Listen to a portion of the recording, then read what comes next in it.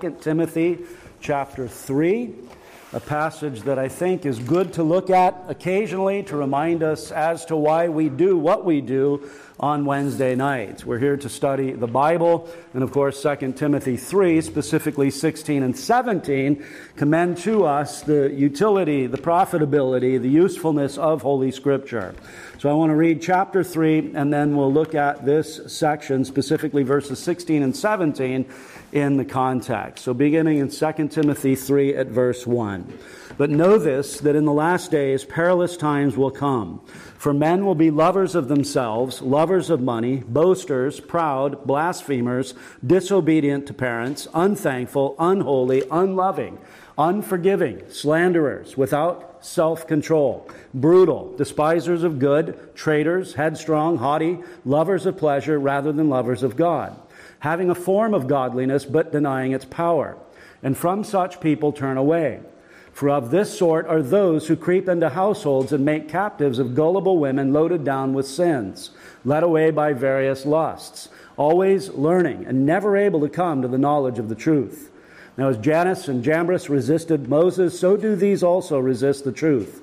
Men of corrupt minds disapprove concerning the faith, but they will progress no further, for their folly will be manifest to all, as theirs also was.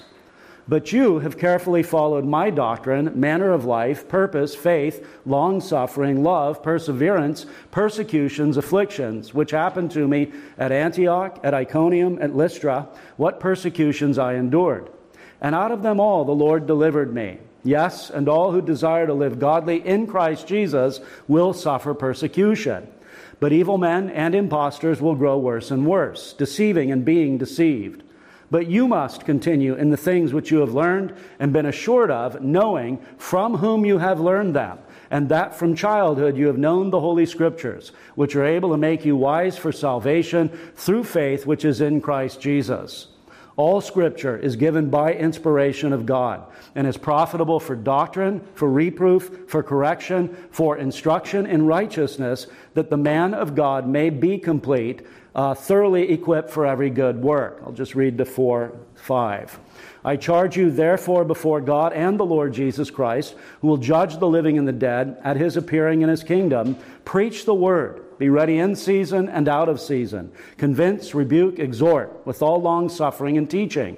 For the time will come when they will not endure sound doctrine, but according to their own desires, because they have itching ears, they will heap up for themselves teachers, and they will turn their ears away from the truth and be turned aside to fables. But you be watchful in all things, endure afflictions, do the work of an evangelist, fulfill your ministry. Amen. Well, basically, the apostle here gives a contrast between the wicked and righteous Timothy. If you notice specifically in chapter 3 at verses 1 to 9, he gives sort of a revelation, an explanation concerning wickedness in the last times. Notice that in chapter 3, verse 1. But know this, that in the last days perilous times will come. This does not refer to something in our future. It does not refer to something that is on the horizon for us. The last days is the time frame between the first and the second coming of our Lord Jesus Christ. It's biblical shorthand. It's a theological identifier for that period between the first and the second advent. We know this because what Paul describes was the case in the first century, because notice how he tells Timothy specifically in verse 5 at the end, and from such people turn away. If this was something in our future, if this was something way in the distant future for Timothy, there'd be no admonition or exhortation from him to turn away from such men. No, the idea is that the last days refers to that last big time frame before the second coming of the Lord Jesus Christ. When he gives this description in 2 Timothy 3, 1 to 9, he's describing things that take place within the context of the church. It reads a lot like Romans 1. It's what's called a vice list. It describes the wickedness of man.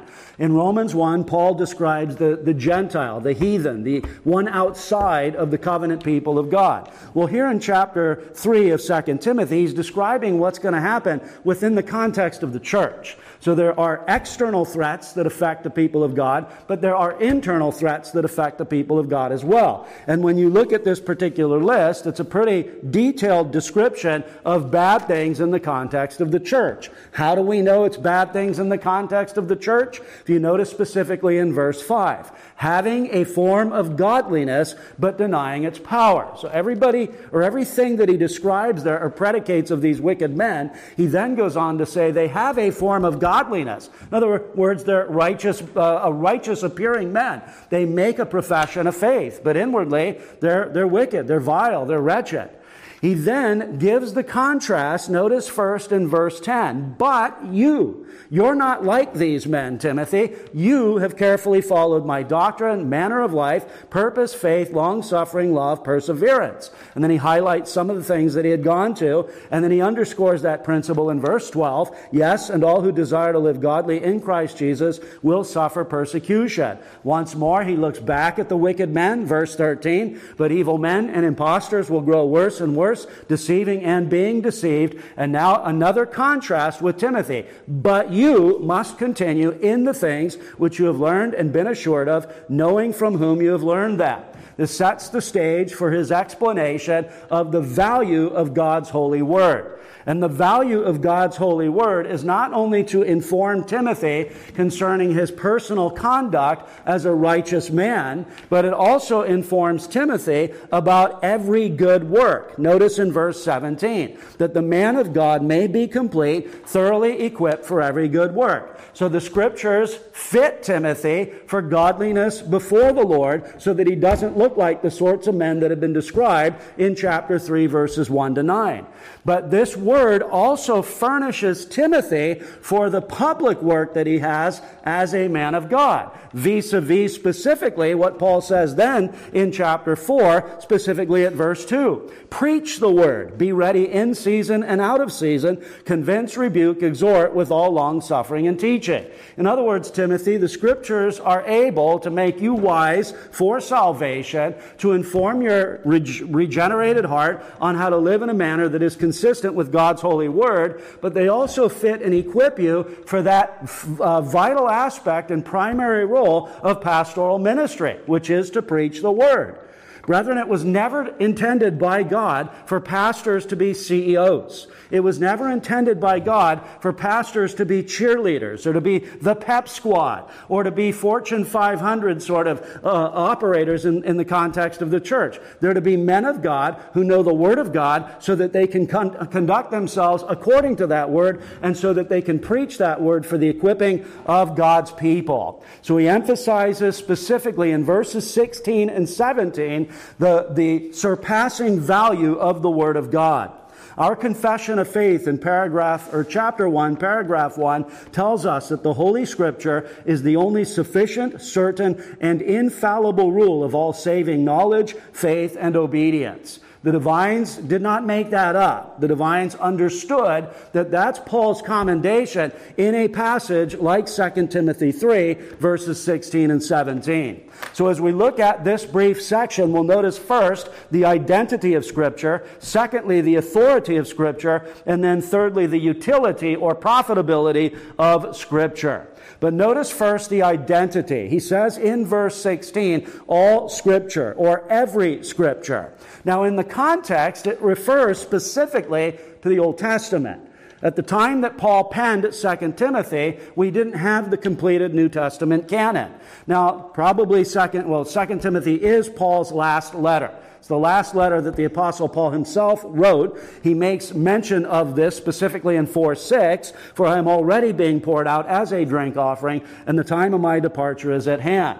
So the book of Acts ends at AD 60 to 62 with Paul's first Roman imprisonment. Paul is then released and he engages in subsequent ministry in around 63 and 64. I think he wrote Hebrews at that time. I think he wrote 2 Timothy at that time. I think that that's when he penned these letters that mark the end of his ministry. He knows, he understands that he's about to die.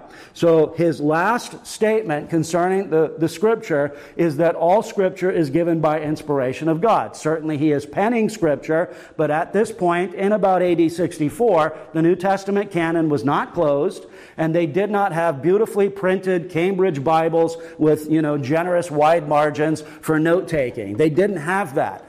So the primary referent in this all Scripture is the Old Testament.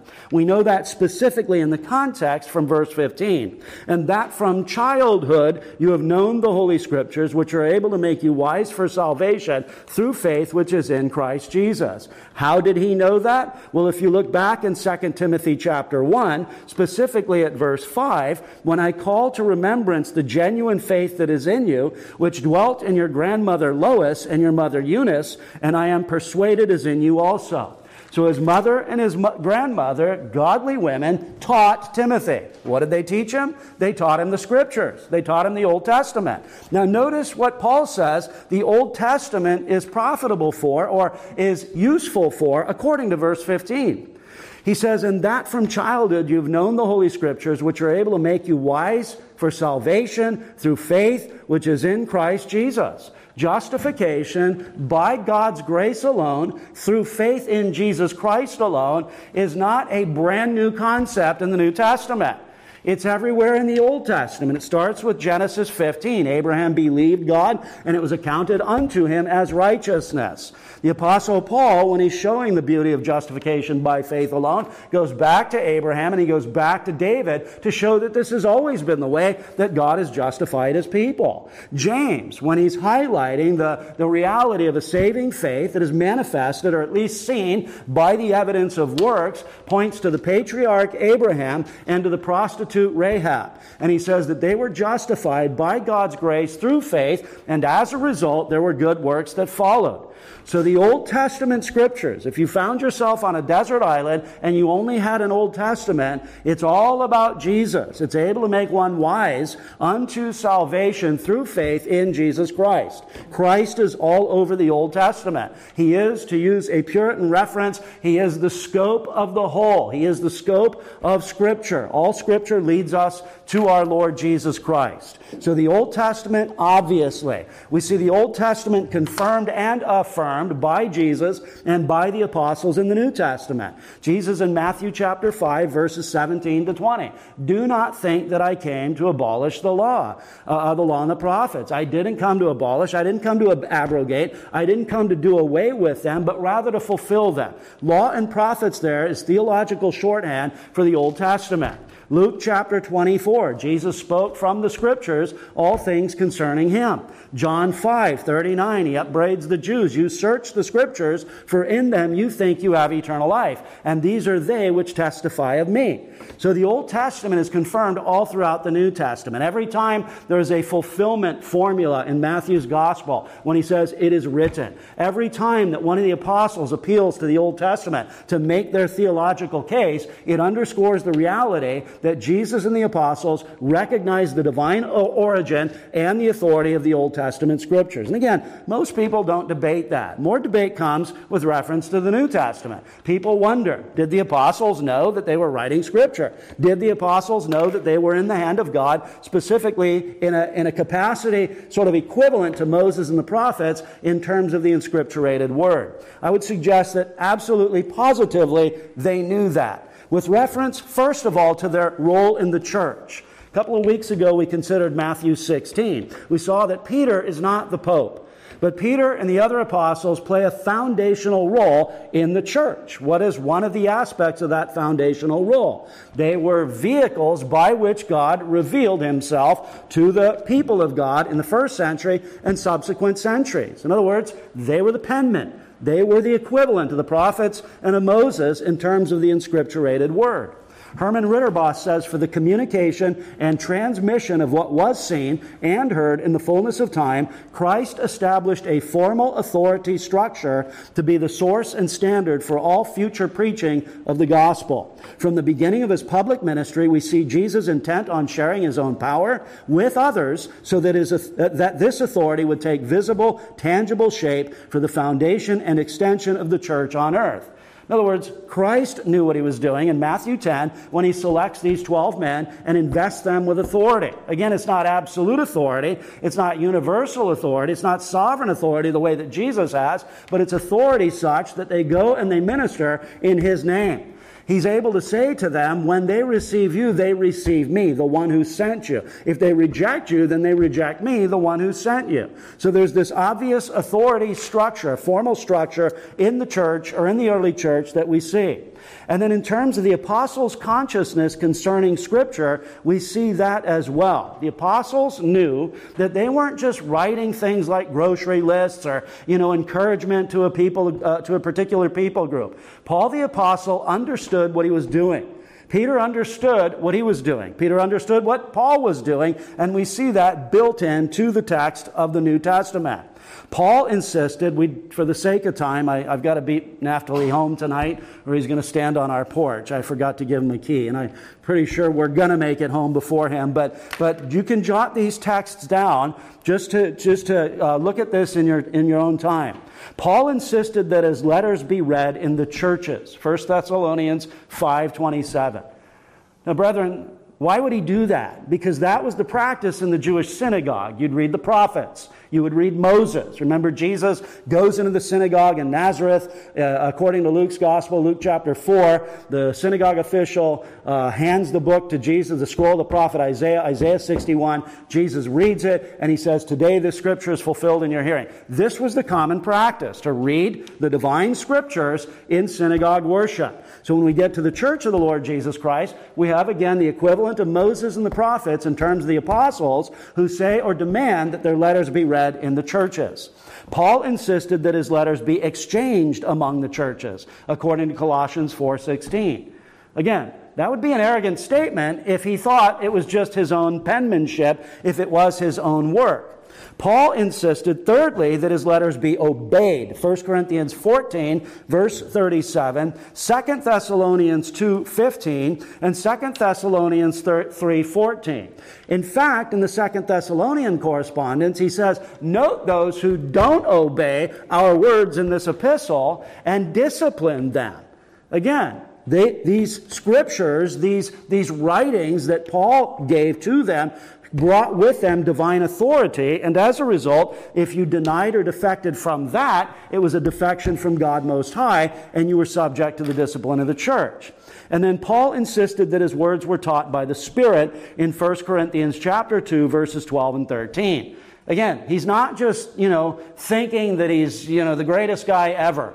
He understood that the way God operated in the Old Covenant, covenant documents always were associated with covenant ratification. You've got the covenant documents in the Old Covenant placed in the Ark of the Covenant. You've got the covenant documents in the New Testament, which is the New Testament itself. It accompanies the revelation of God, and we see it inscripturated for the benefit of the church subsequent to that first century. And then notice as well with reference to a few explicit assertions. Look at 1 Timothy chapter 5. 1 Timothy chapter 5. The argument is that Paul is telling the church in Ephesus that you need to pay your pastors. That doesn't mean they need private jets. They need gold chains hanging down from their necks. They need gold teeth and, like the rappers and all that. He's not saying that. They're not supposed to live high on the hog, but they're not supposed to dwell in huts and swing from vines either when everybody else is driving nice cars. So that's the emphasis in 5:17. Let the elders who rule well be counted worthy of double honor. And the honor in the context is money. It's financial recompense. It's financial remuneration. We know that because of verse 3. Notice in 5:3, honor widows who are really widows. That doesn't mean, hello, Right Reverend Miss Widow. We're going to just give you the honor and the accolades that you deserve. There's the parking. No, it means give them money. Let them not die. Let them not, starve to death. The first order of business is that their family takes care of them. If there's no family to take care of them, they qualify to be on the widow's list, then the church is to honor them. The church is to pay for them so that they don't die. They don't starve to death. So the honor in 5:3 and the honor in 5:17 has to do with financial remuneration. So let the elders who rule well be counted worthy of double honor, especially those who labor in the word and doctrine. And then notice, for the Scripture says, and where does he go? He goes to the Old Testament, Deuteronomy 25:4, you shall not muzzle an ox while it treads out the grain. And he goes to the New Testament, Luke's Gospel, Luke 10, specifically at verse 7. The laborer is worthy of his wages. Turn over to 2 Peter chapter 1. Again, we agree that the Old Testament is confirmed all throughout the Old Testament. We see it confirmed all throughout the New Testament. But I'm arguing that the New Testament confirms the New Testament as well. It's not just this random collection of writings that these guys, put it down, buried it, and then, a few hundred years later, people found it and said, let's start a religion based on this.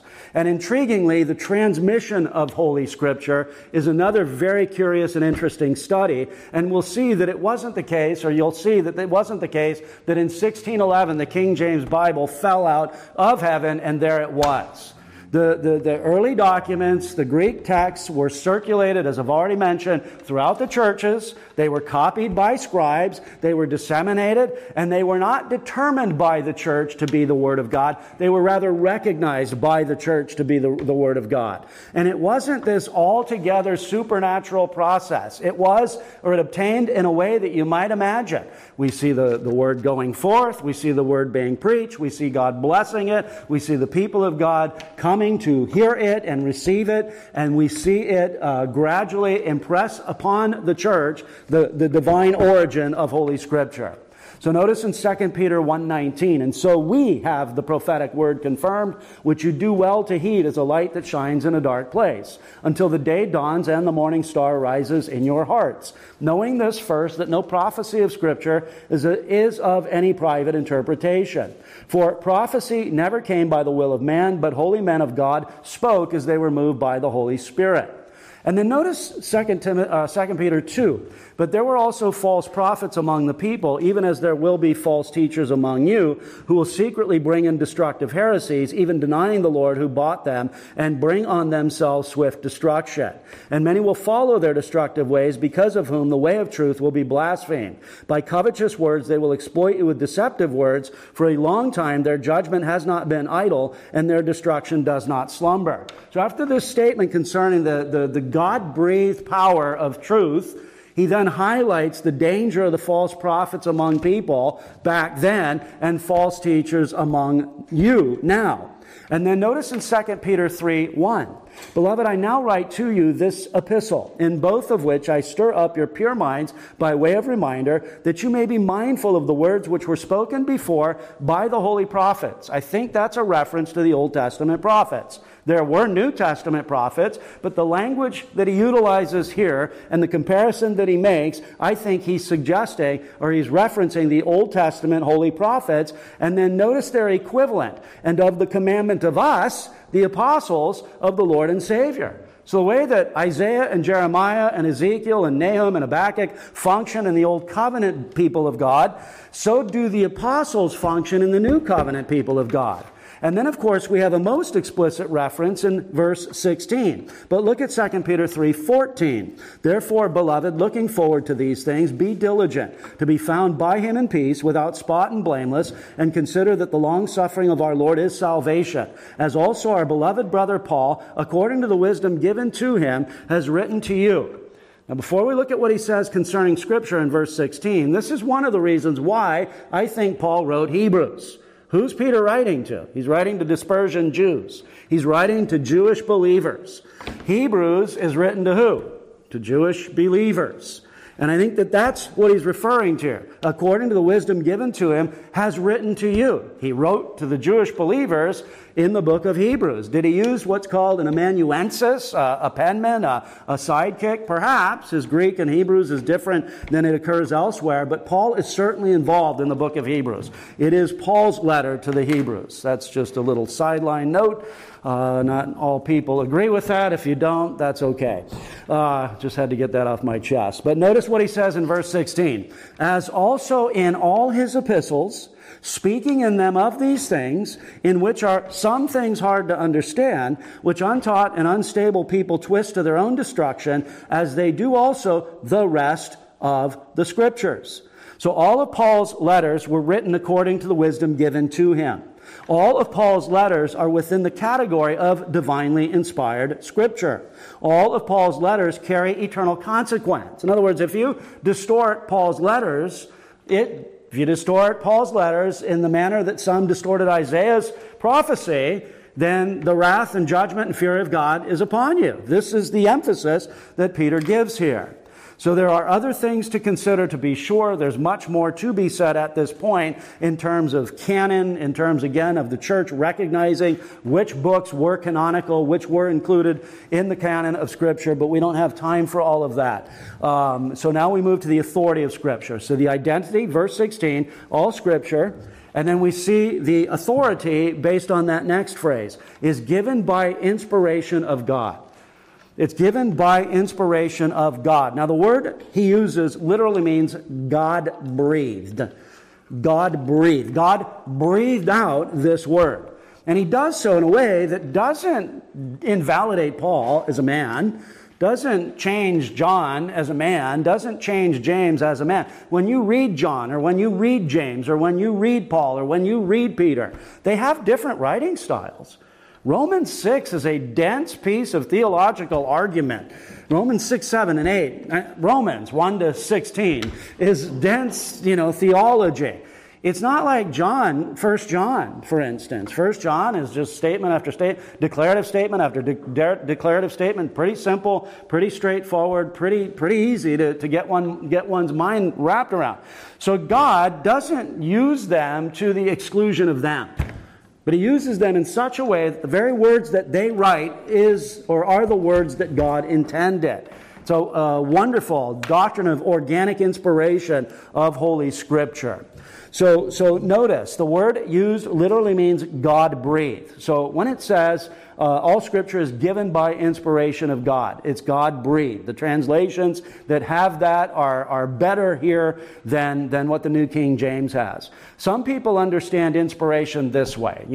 I climbed Mount Sham and the sunset was so beautiful. I was just drawn out and I composed a poem.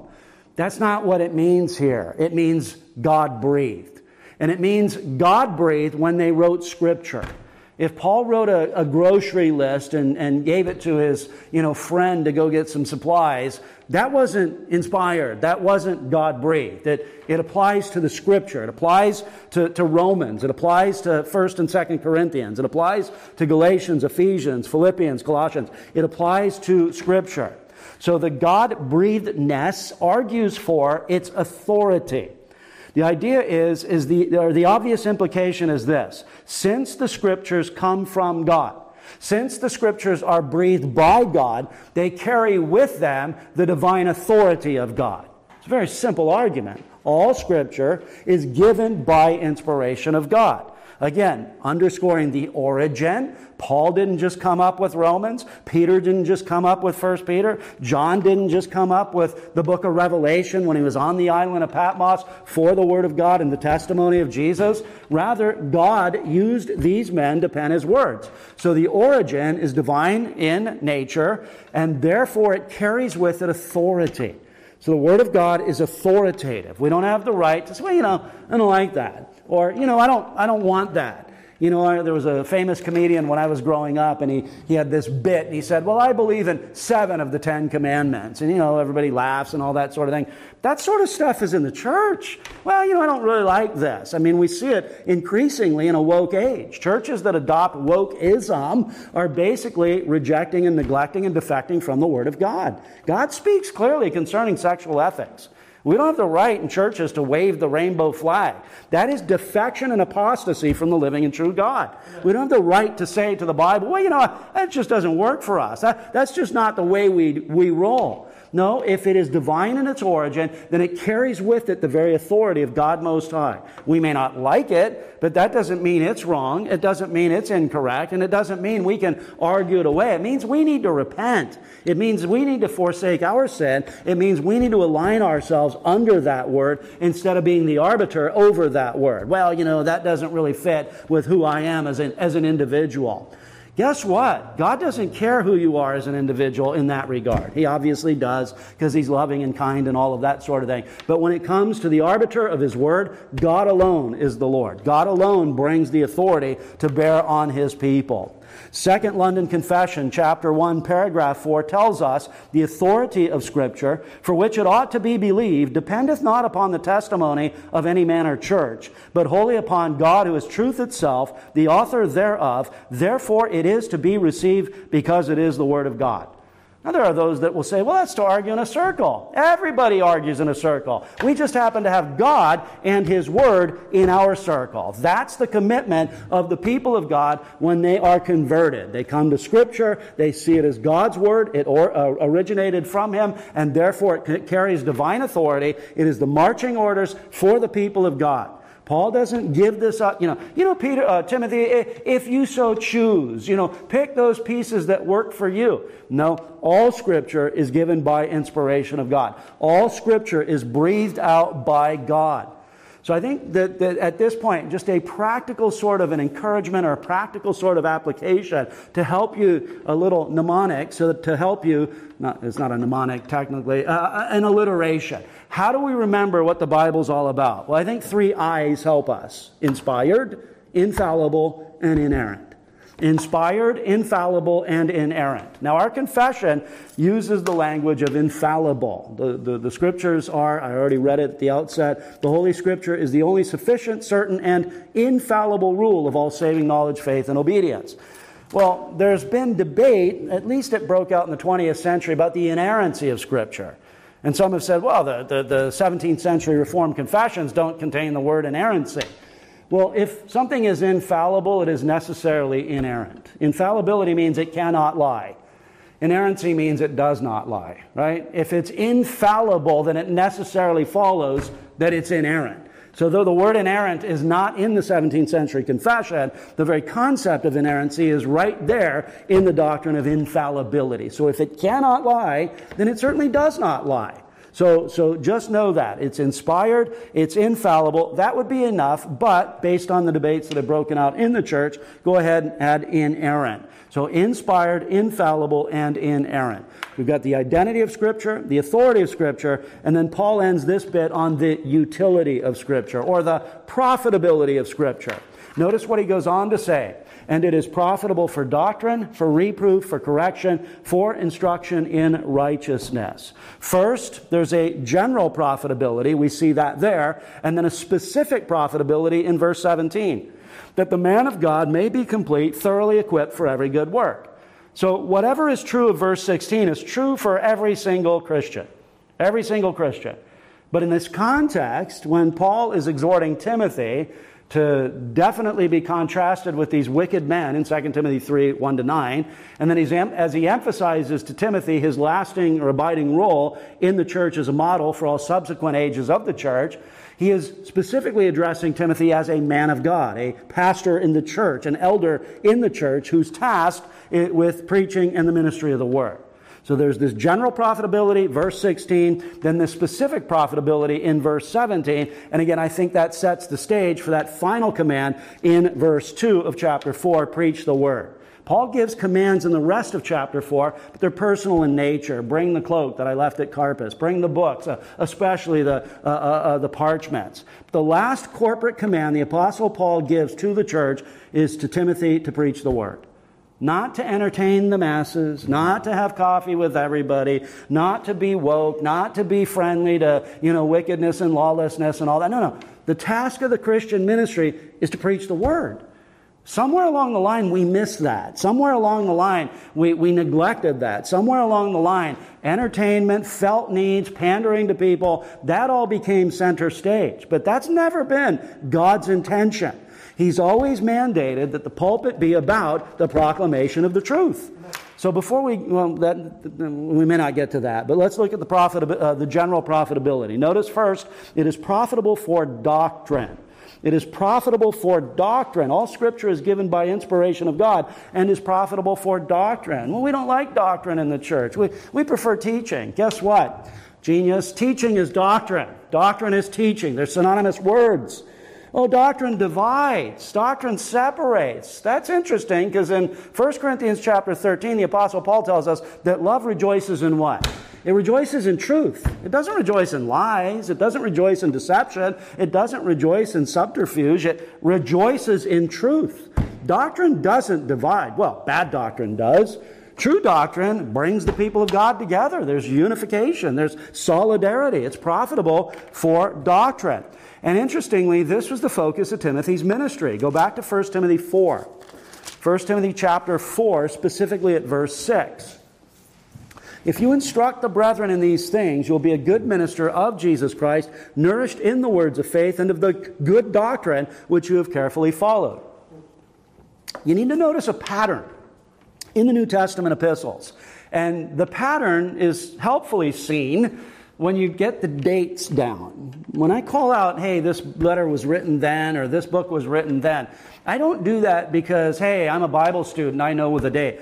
It's very important that you understand the dates. When you get that Corinthians was written in the mid-50s, when the New Testament canon was further from being completed, and you see prophesying and tongue-speaking in the life of the church, you'll understand that prophesying and tongue-speaking in the life of the church was revelatory in nature. So in other words, in the absence of having printed New Testaments, the Word of God came through prophets and tongue speakers. When you get to the pastoral epistles, which are written later, guess what you don't see at all in 1 and 2 Timothy and in Titus? You see no reference to tongue speaking. You see no reference to prophesying as a revelatory gift where God is communicating His mind to the brand new church, the brand new people of God. What's the emphasis in 1 and 2 Timothy and Titus? Sound doctrine. What do you think the emphasis should be in the church today in the 21st century? Tongues and prophesying? No, it should be on sound doctrine.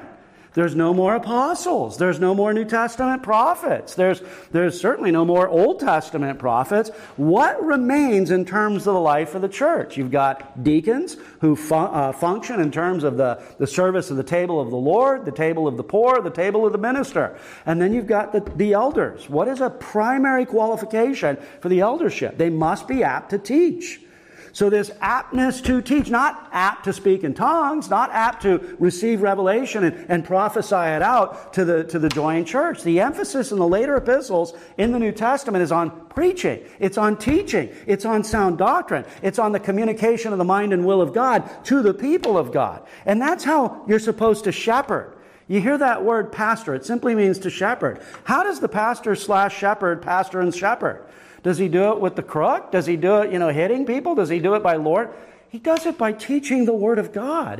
It's not rocket science, brethren. It's a very simple process. The shepherds are supposed to just feed the sheep. I know that seems revolutionary, but that's their task. That's their function. They're to feed the sheep. And what's the sort of idea? That the sheep who receive the food are then equipped to do what sheep are supposed to do. Function in the capacity that pleases God. So doctrine is emphasized here, 1 Timothy 4:6. Notice 4:13. Till I come, give attention to reading, to exhortation, to doctrine. There's that word again, doctrine. What's he saying there? This isn't Timothy's private devotional life. This is Timothy's corporate pastoral life.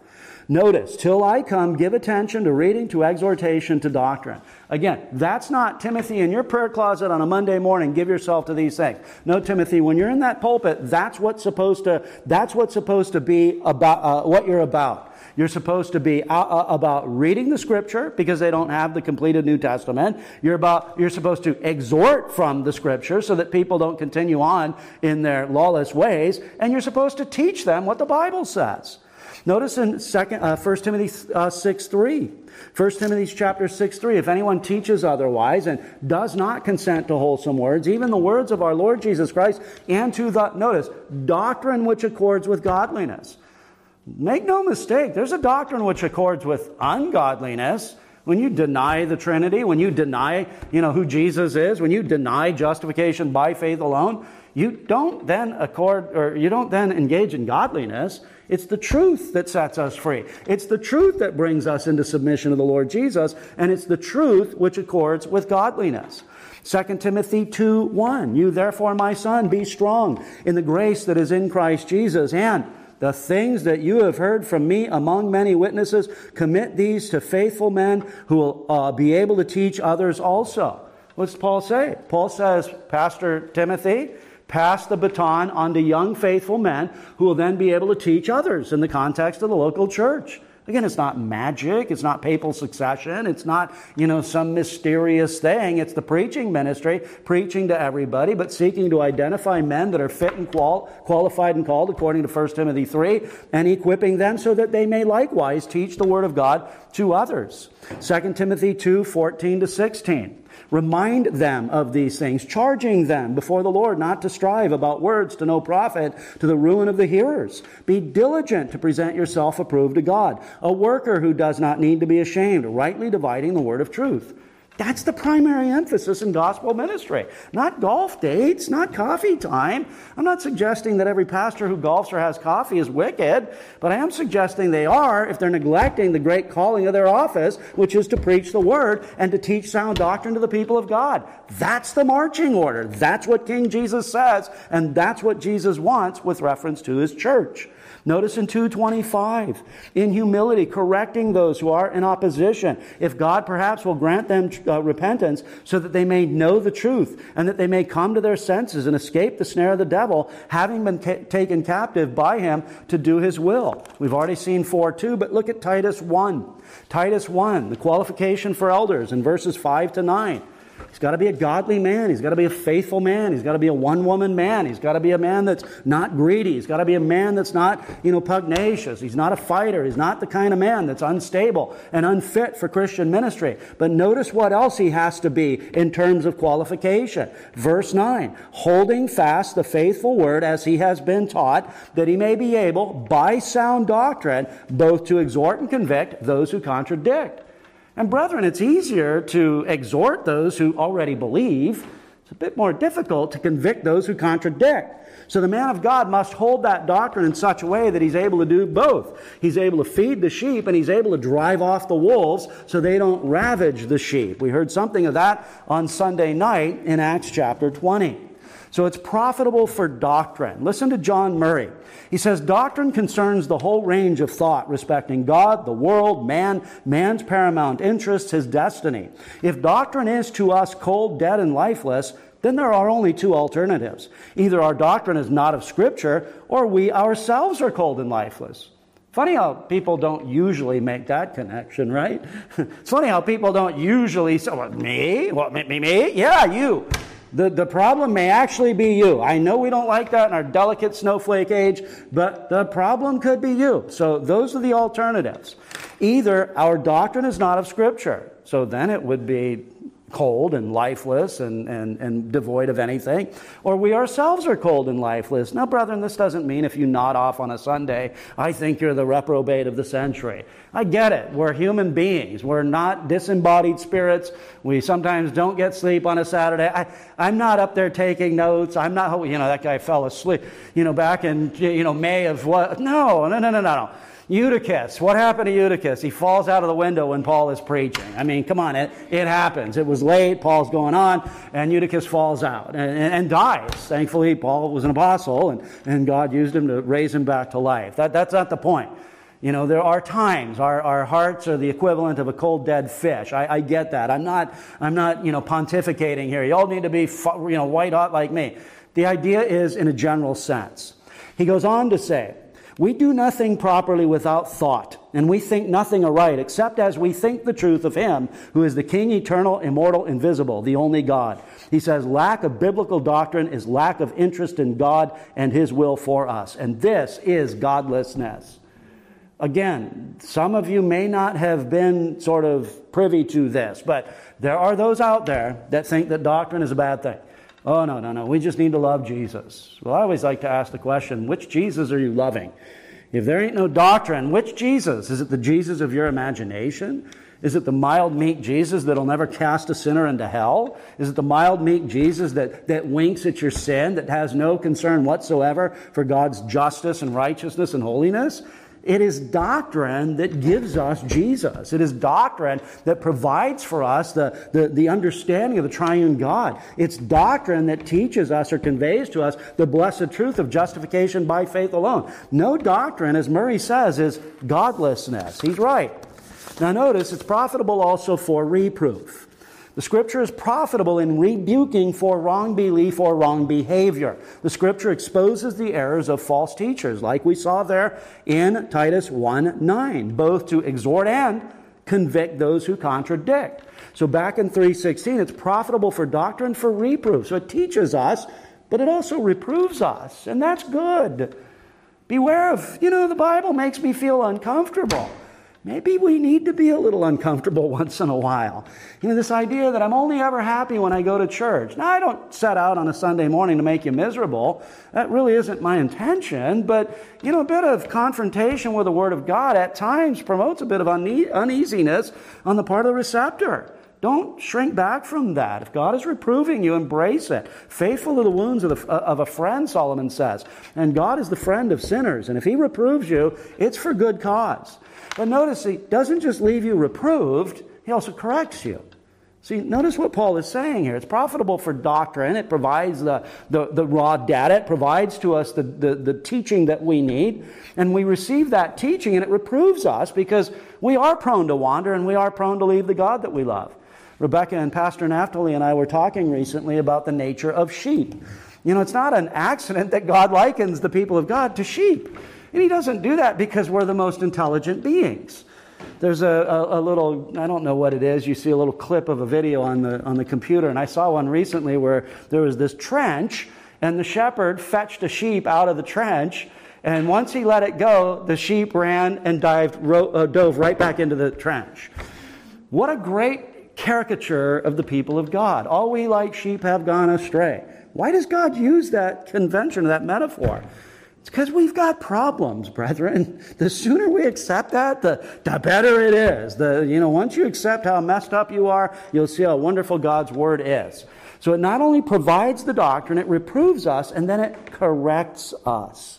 It corrects us. The Scripture is profitable in setting persons on the right track with reference to belief and conduct. It not only exposes our wrong thought, it not only exposes our wrong action, but it then provides the necessary information to set us back on course, to put us back on that path that we need to be on. And then notice it is profitable for instruction in righteousness. So it is useful in each of these areas: doctrine, reproof, correction, and instruction in righteousness. If you want a blessed and a beautiful amplification of 2 Timothy 3:16, read Psalm 119. Psalm 119 is 176 verses that celebrates the glory of God's Word, His commandments, His statutes, His ordinances. The psalmist says that the law of God makes me wiser than my teachers. We see the several statements. How can a young man cleanse his way? By taking heed according to your word. Psalm 119:9. Psalm 119:105. Your word is a lamp to my feet and a light to my path. Verse 130, the entrance of your words gives light. It gives understanding to the simple. 133, direct my steps by your word, and let no iniquity have dominion over me. In the high priestly prayer, what does Jesus pray in John 17:17? Sanctify them. By what? By the most recent craze, by the new scheme that the big-haired preacher is preaching. No, by thy truth. Thy word is truth. That's what is the edifying and sanctifying influence upon the people of God. So that's the general profitability. Then he hones in specifically on Timothy in verse 17. That the man of God may be complete, thoroughly equipped for every good work. It's not necessarily his training in and of itself. Now, I'm not against training. In fact, 2 Timothy 2:2, identify men in the church and teach those men so that they can teach other men. I'm not against seminary. I'm not against those things. but primarily it's the Word of God. So insofar as the teacher or the trainer uses the Word of God, it's the Word of God that shapes and prepares and fits the man for the ministry of the Word of God. It's not even his likability. You know, I've wrestled with this. I don't always feel like I'm the most likable fellow on the face of the earth. And I try to rationalize it. Well, you know, if I went to a doctor, would I want the most likable one, or would I want the one who doesn't have a shaky hand? Do I want the one who knows how to do brain surgery? I mean, he may not buy me a coffee, but if he fixes my brain. No, I should buy you a coffee and preach the word. So, I'm trying to work on likability here. But we shouldn't shop for pastors in that manner. But he's so nice. He's so wonderful. Okay, is he apt to teach? Why do we sacrifice that key component of what he's actually supposed to do? And I don't doubt there's a lot of nice guys out there. There's a lot of wonderful human beings, far more wonderful than me, but if they're not apt to teach, they don't belong in a pulpit. Sorry, I didn't make the rules, but God tells us how it's supposed to be. It's not his charismata, his ability with, these gifts. Well, he's a miracle worker, he's a healer, he's a tongue speaker, he's supposed to be a preacher. Preach the word, be ready in season and out of season. Listen to John Calvin. And remember, John Calvin lived in the 1500s. Giants used to walk in the land way back when. Calvin said, at the present day, there are many who are well nigh sickened by the very name of preaching, because there are so many stupid, ignorant men who blurt out their worthless brainwaves from the pulpit. What would he say in light of Benny Hinn? What would he say in light of some of these heretics? We're not talking, there's a little variance or a little nuance where he could have said it better. That's not what we're talking about. We're talking about butchers of souls under the name of Jesus Christ. Calvin would probably lose his lunch if he saw some of the things that we see regularly. Listen to B.B. Warfield. He lived in the 19th century. He made this observation. He said, if the minister comes to be thought of, for example, fundamentally as merely the head of a social organization from whom may be demanded pleasant manners and executive ability. See what he's saying?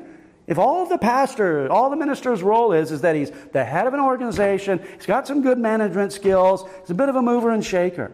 He goes on to say, or as little more than a zealous promoter, that means like a cheerleader, a pep squad leader, the minister's whole function is summed up in these or such things. If the whole function of the minister is inspirational rather than instructional, then no doubt we may dispense with all serious study of the Scripture. It's not inspiration that you're looking for. It's the instruction of God's Word. Why? Because it's profitable for doctrine, for reproof, for correction, and for instruction in righteousness. Not just so you can feel better about yourself. Now, I've got this zany idea that when preaching is done properly and the people of God have the Holy Spirit, it will make them happy. It will be a boon to their Christian life. It will be something that puts a bit of wind in their sails. I think that's the way God designed it.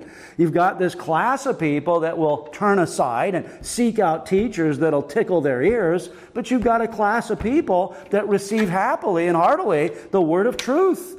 And for those people, the Christian ministry is blessed. They love it. They don't want the inspirational guy. They don't want the pep rally. They don't want the cheerleader for Jesus. They want a guy who's going to give them 16 ounces to the pound scriptural truth. And he's going to make some observations in terms of some practical ways we can apply this in our lives. Now go live like you're supposed to as individuals, as families, in your society, and in your church. Again, it's not magic, it's not esoteric. It is so that the man of God will ultimately be equipped for every good work. Again, I don't think there's any accident here that the primary work is then indicated in chapter 4, verses 1 and 2. George Knight said, since God created Christians for good works and calls on them to do good works, He has given Scripture to instruct them so that they may know in principle what God expects of them and thus be equipped to do that particular good deed called for in each situation. Again, there's other stuff to be said, but I hope you get the point.